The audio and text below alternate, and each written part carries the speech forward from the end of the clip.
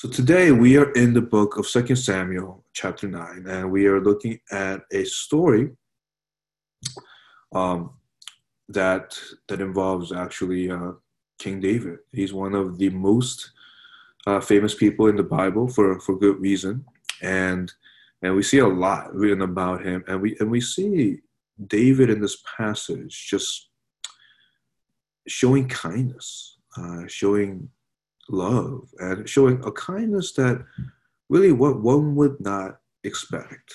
And today's story involves David and a man named Mephibosheth. Now, the name Mephibosheth is actually not the easiest name to say. And I remember when I was young, I would look at that name Mephibosheth and something I would have a hard time maybe pronouncing it. And it was like a tongue twister, right? You tell somebody, hey, say Mephibosheth 10 times and it might trip you up. And a lot of the names in the Bible are actually a little harder to say. And I don't know if you've ever read genealogy. I'm sure you have. I don't know if you ever read it out loud. I remember sometimes doing Bible reading with people, and we would just read maybe a genealogy together. And sometimes as we were reading it, we would just all crack up because we would laugh because it was just some of these names are very difficult to say. Actually, kind of reminds me of when I was growing up in New York, in New York City. First day of school, I remember the teacher would, read everybody's names.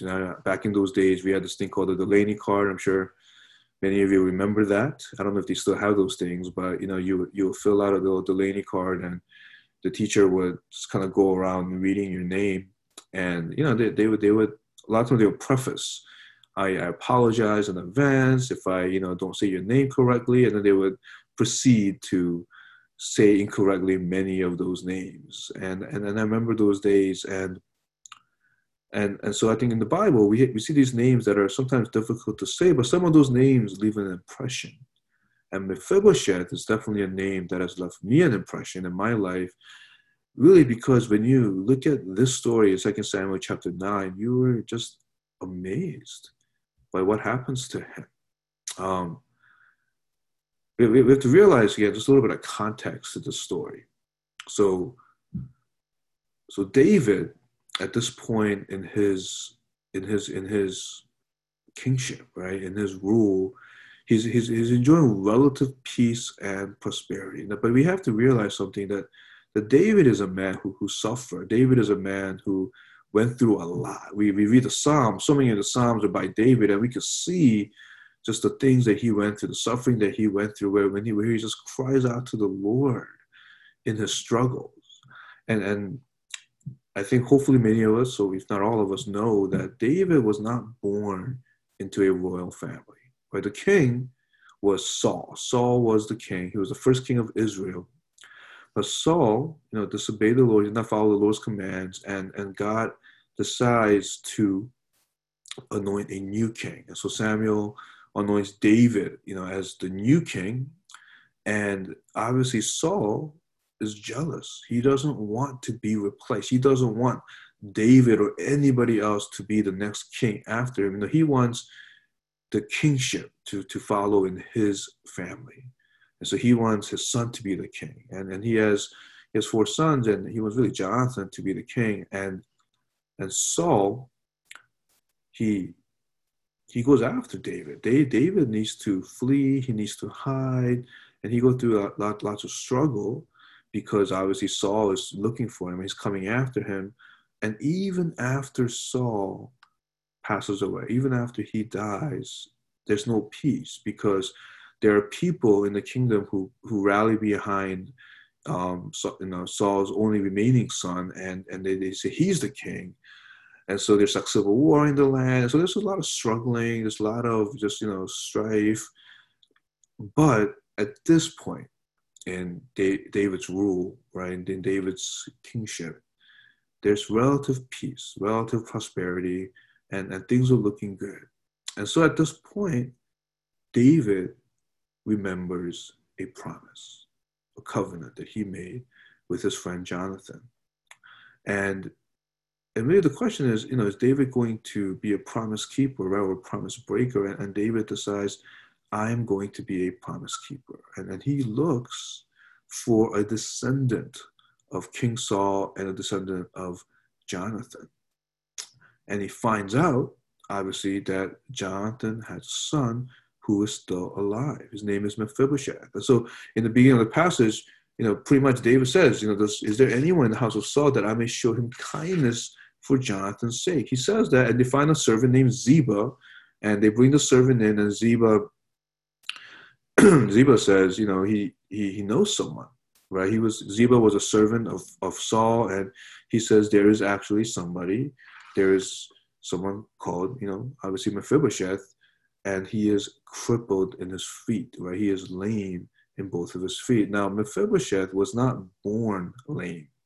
He was born with full function of both of his feet. And what happens is when Saul and Jonathan, when they both die, the servant takes Mephibosheth and they flee. He's only 5 years old, but as they are fleeing, he falls and he gets hurt. And so ever since he was 5, he has been crippled, he has been lame, and he can no longer walk like he could before.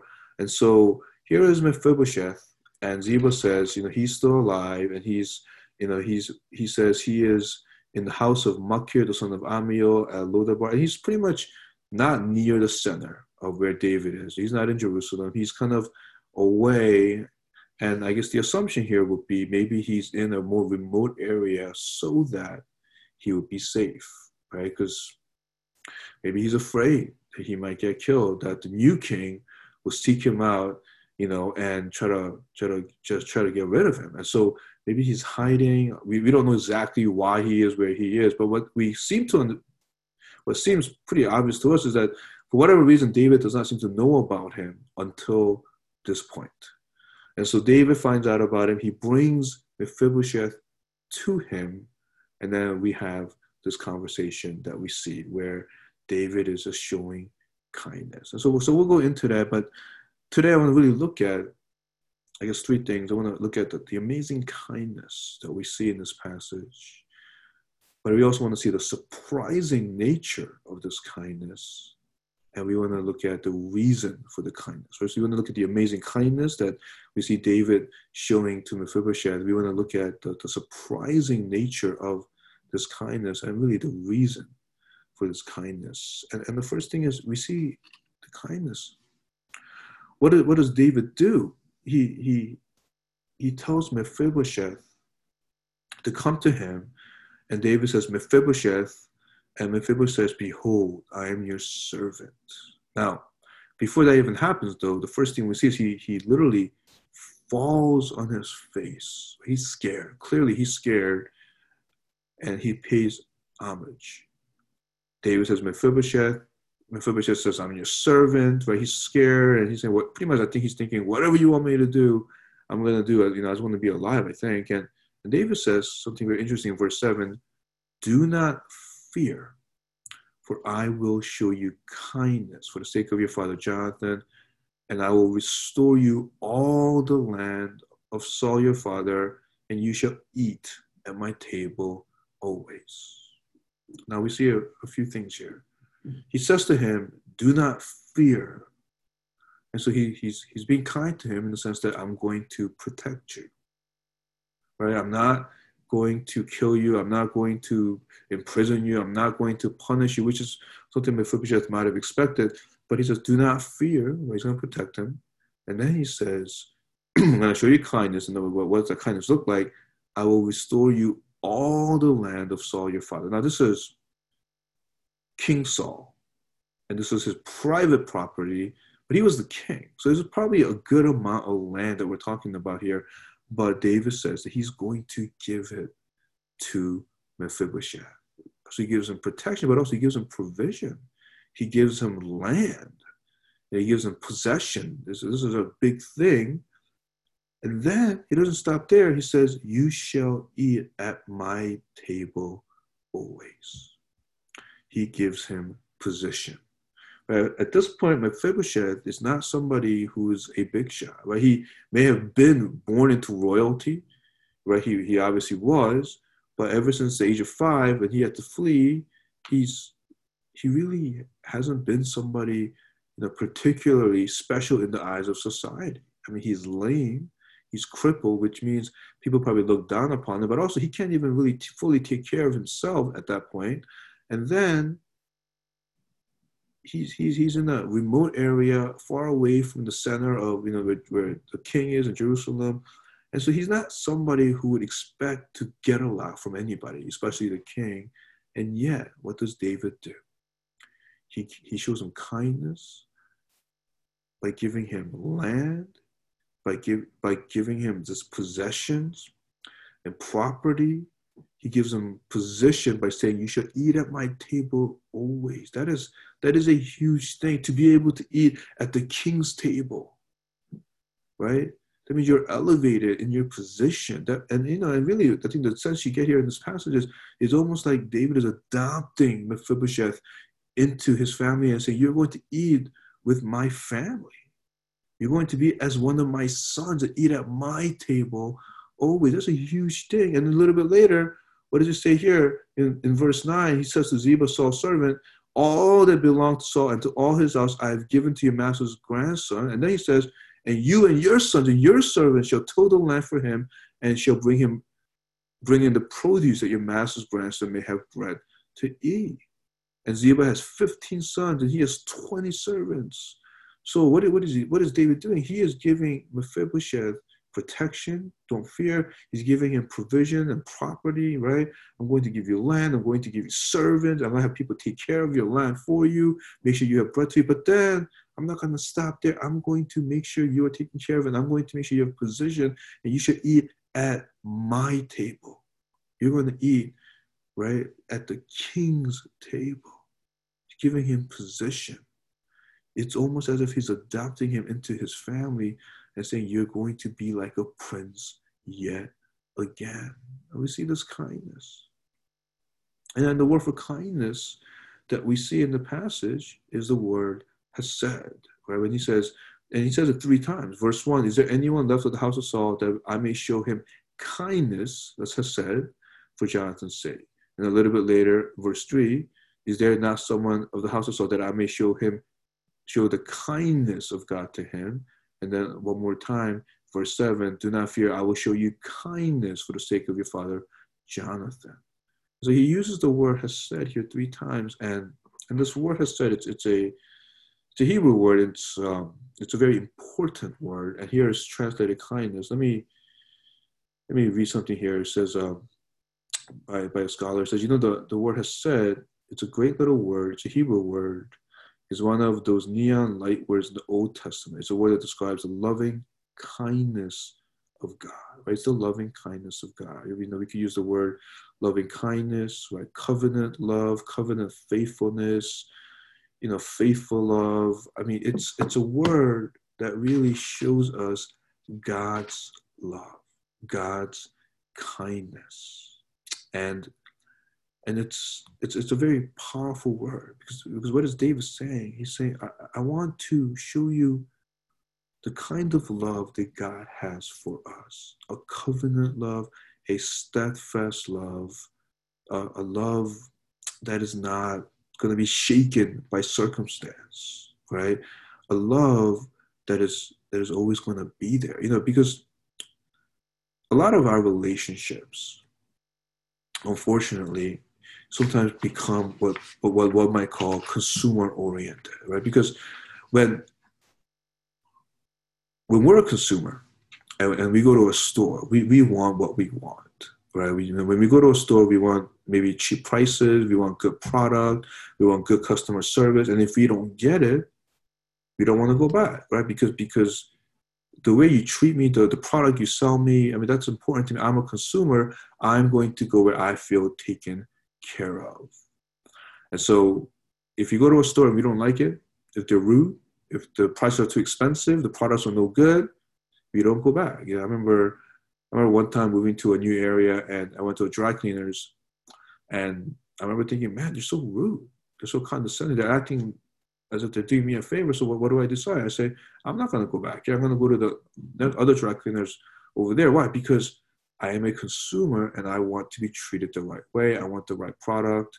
I want the right price. The problem is a lot of times we go into even relationships like that. We go into a relationship and we think, you're my friend as long as you're good to me, right? We have a relationship as long as it's going to work for me. But the moment it doesn't work for me, I don't want to be in this friendship anymore. I don't want to be in this relationship anymore. And we tend to have this consumer mindset and relationship. I remember when I used to be a youth pastor, I would hear some of my students say, "Oh, she's my BFF," right? Which means best friends forever. I don't care. And a month later, they'll be like, "Oh no, she's not my BFF anymore. This other person's my BFF." And so I remember one time I asked, "How can you call somebody a BFF, or your best friend forever, and then just have a new one every month? That doesn't make any sense." Especially because a lot of times the BFF now has become an enemy of sorts, right? Or somebody I don't like as much. And they will say to me, "Oh, Pastor, you just don't understand." And I was like, "Yeah, you're right. I don't understand." But that's what we do sometimes. We have relationships, we have friendships, and it's very consumer oriented. But what we need is covenant. It's Hesed. And when God says, "I love you" to us, when He shows us kindness, it is a covenant faithfulness, a covenant love, a steadfast love. And that is the kind of love that David is talking about. He's saying, "I want to show you covenant love. I want to show you steadfast love. I want to show you loving kindness to you." Why? Because of the covenant I made with your father Jonathan. Jonathan and David were good friends. They loved each other. And David made a covenant with Jonathan that he would protect his family. And he said, "I want to show you this covenant love, faithfulness, steadfast love. I want to show you this kind of loving kindness." And I think this is so important because I think all of us, we want to show this kind of kindness and love towards people. When we care for people, we care for people because we have received so much. David is the king. David knows God's loving kindness. David knows God's steadfast love and His covenant faithfulness. And so David is now showing that kind of love and kindness to someone else. And I think that's something that we need to do. Who are we?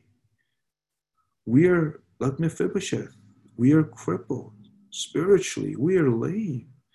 We are not worthy of anything. We are really worthy of condemnation and hell without Christ. And yet we know this amazing kindness that God has shown us. We know that God so loved the world that He gave His one and only Son. God showed us His love for us, and while we were still sinners, Christ died for us. We know the kind of love God has for us, His steadfast love. And even though we sin again and again, even though we may disappoint, right? Even though we may be weak and sinful, even though we are so lacking in so many ways, God continues to love us, show His steadfast love to us, His people. And as we know that love, we want to be people that show that kindness, show that kind of love to others. But as we look at David's kindness in this passage, it's very surprising because David would not have been expected to be this kind to Mephibosheth. And if you look at the passage, when Mephibosheth goes to David, as I shared a little earlier, the first thing he does, right, in verse 6, he falls on his face. He literally falls on his face. Why? Because he's scared. He probably thinks David brought him to David in order to get rid of him. Because if you look at different scholars and commentators, they all say the same thing. In the ancient Near East, when one king became the new king, right, and replaced a different king from a different family, right? If there was like a coup d'etat kind of thing, or if one royal family was no longer in power and there's a new king, what would be expected would be for the new king to wipe out everybody from the old king's family, right? What would be expected would be that the old king would obviously either, I don't know, die or be in prison or something, but also that the whole family would be wiped out. Why? Because as long as they're alive, they can be a threat. And we see this even with David's life. Even after Saul dies, David doesn't have an easy time because one of Saul's sons, the one that actually lives, people rally behind him. And so it becomes a thing, right? And this one son of Saul, his name is Ishbosheth, and there are people that say he's the real king, he's the rightful king. And so there's like a civil war. And what would be smart for David, according to this culture, would be just to wipe out everybody from Saul's family. And if he finds out that Mephibosheth is still alive and that he even has a son, like the pastor says, named Micah, that he should get rid of both of them. The only way for David to be really secure, right? The only way for David to really know that he was politically safe and secure as the king would be if he hunted down every other direct descendant of Saul and killed him. And so Mephibosheth, as long as he's alive, and as long as his son is alive, could be a rallying cry for David's opponents. And so many people would have expected David to get rid of him, but obviously he made a covenant with Jonathan. And actually what really Jonathan says pretty much in the covenant they make is Jonathan asked David to not cut him off if he's still alive after David comes to power, but also Jonathan asked David to not cut off his family. And so if David wants to take that covenant seriously, then okay, maybe people will say, all right, well, David then should not kill Mephibosheth. He should at least let him live. But what David does in this passage is way beyond, way above and beyond what would have been expected of him. Because not only does he let Mephibosheth live, and his son live, and his family live, I guess, but David then says, I'm going to give you property, provision, right?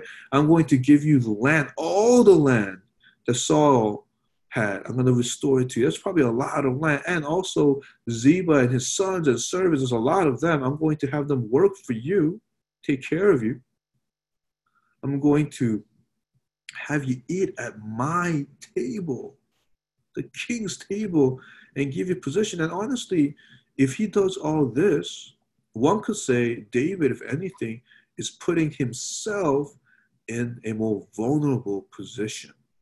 That David is putting himself in a position where maybe one day Mephibosheth could have more power, people could rally behind him, or maybe rally behind Mephibosheth's son Micah, and maybe he could use this provision and property and this position to somehow try to topple David's reign as king.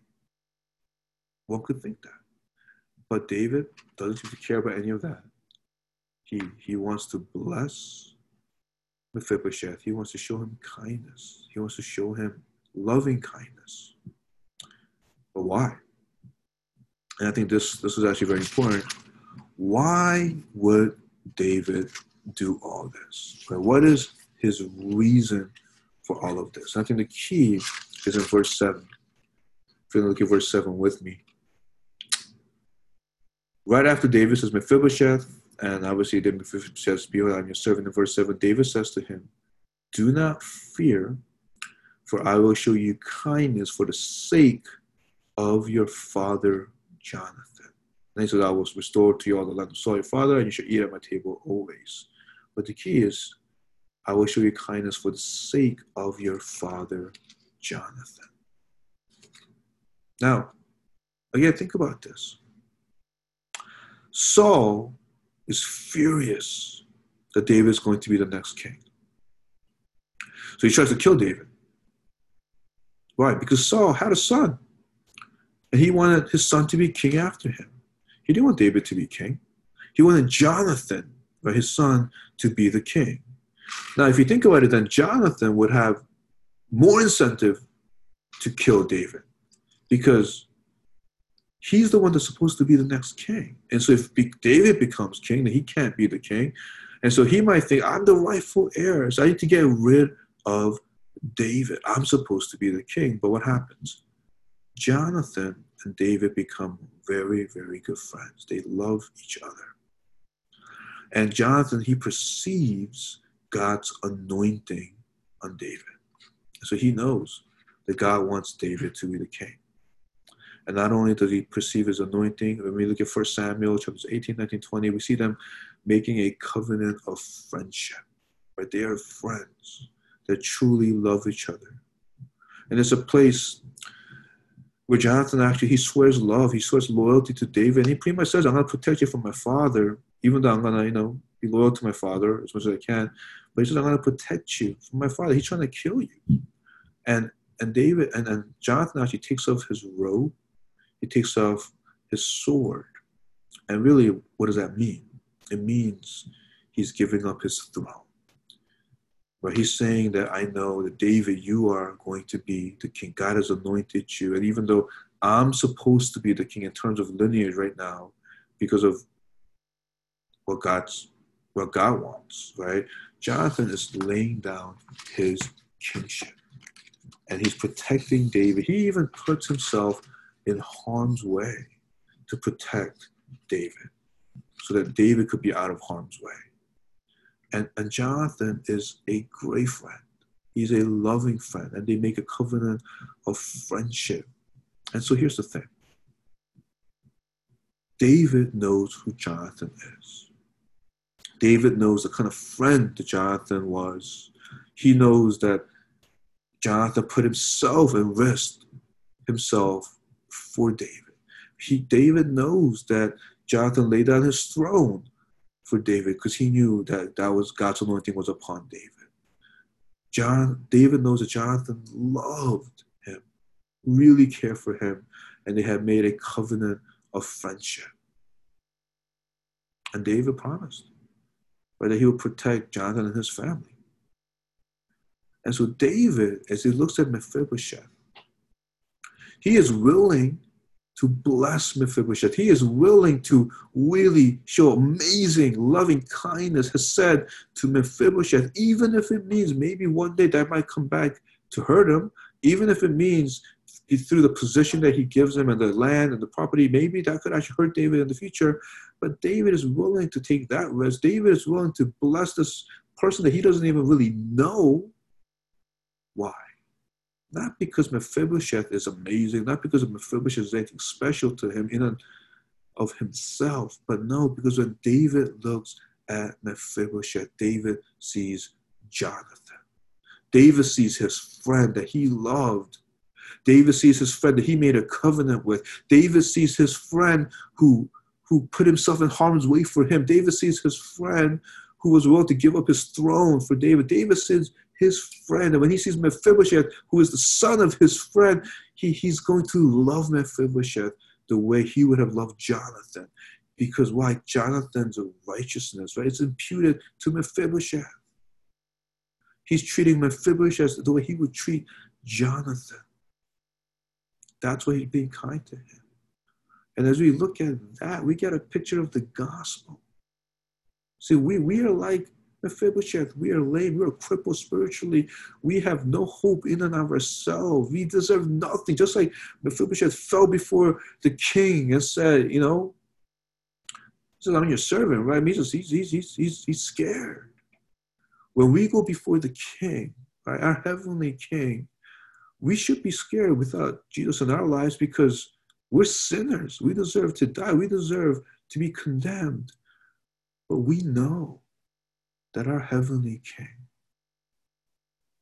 shows kindness to us. We know that we are so blessed, if we're the people of God, by the true king. But why?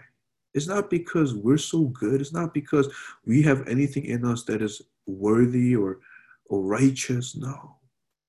Just like David looked at Jonathan.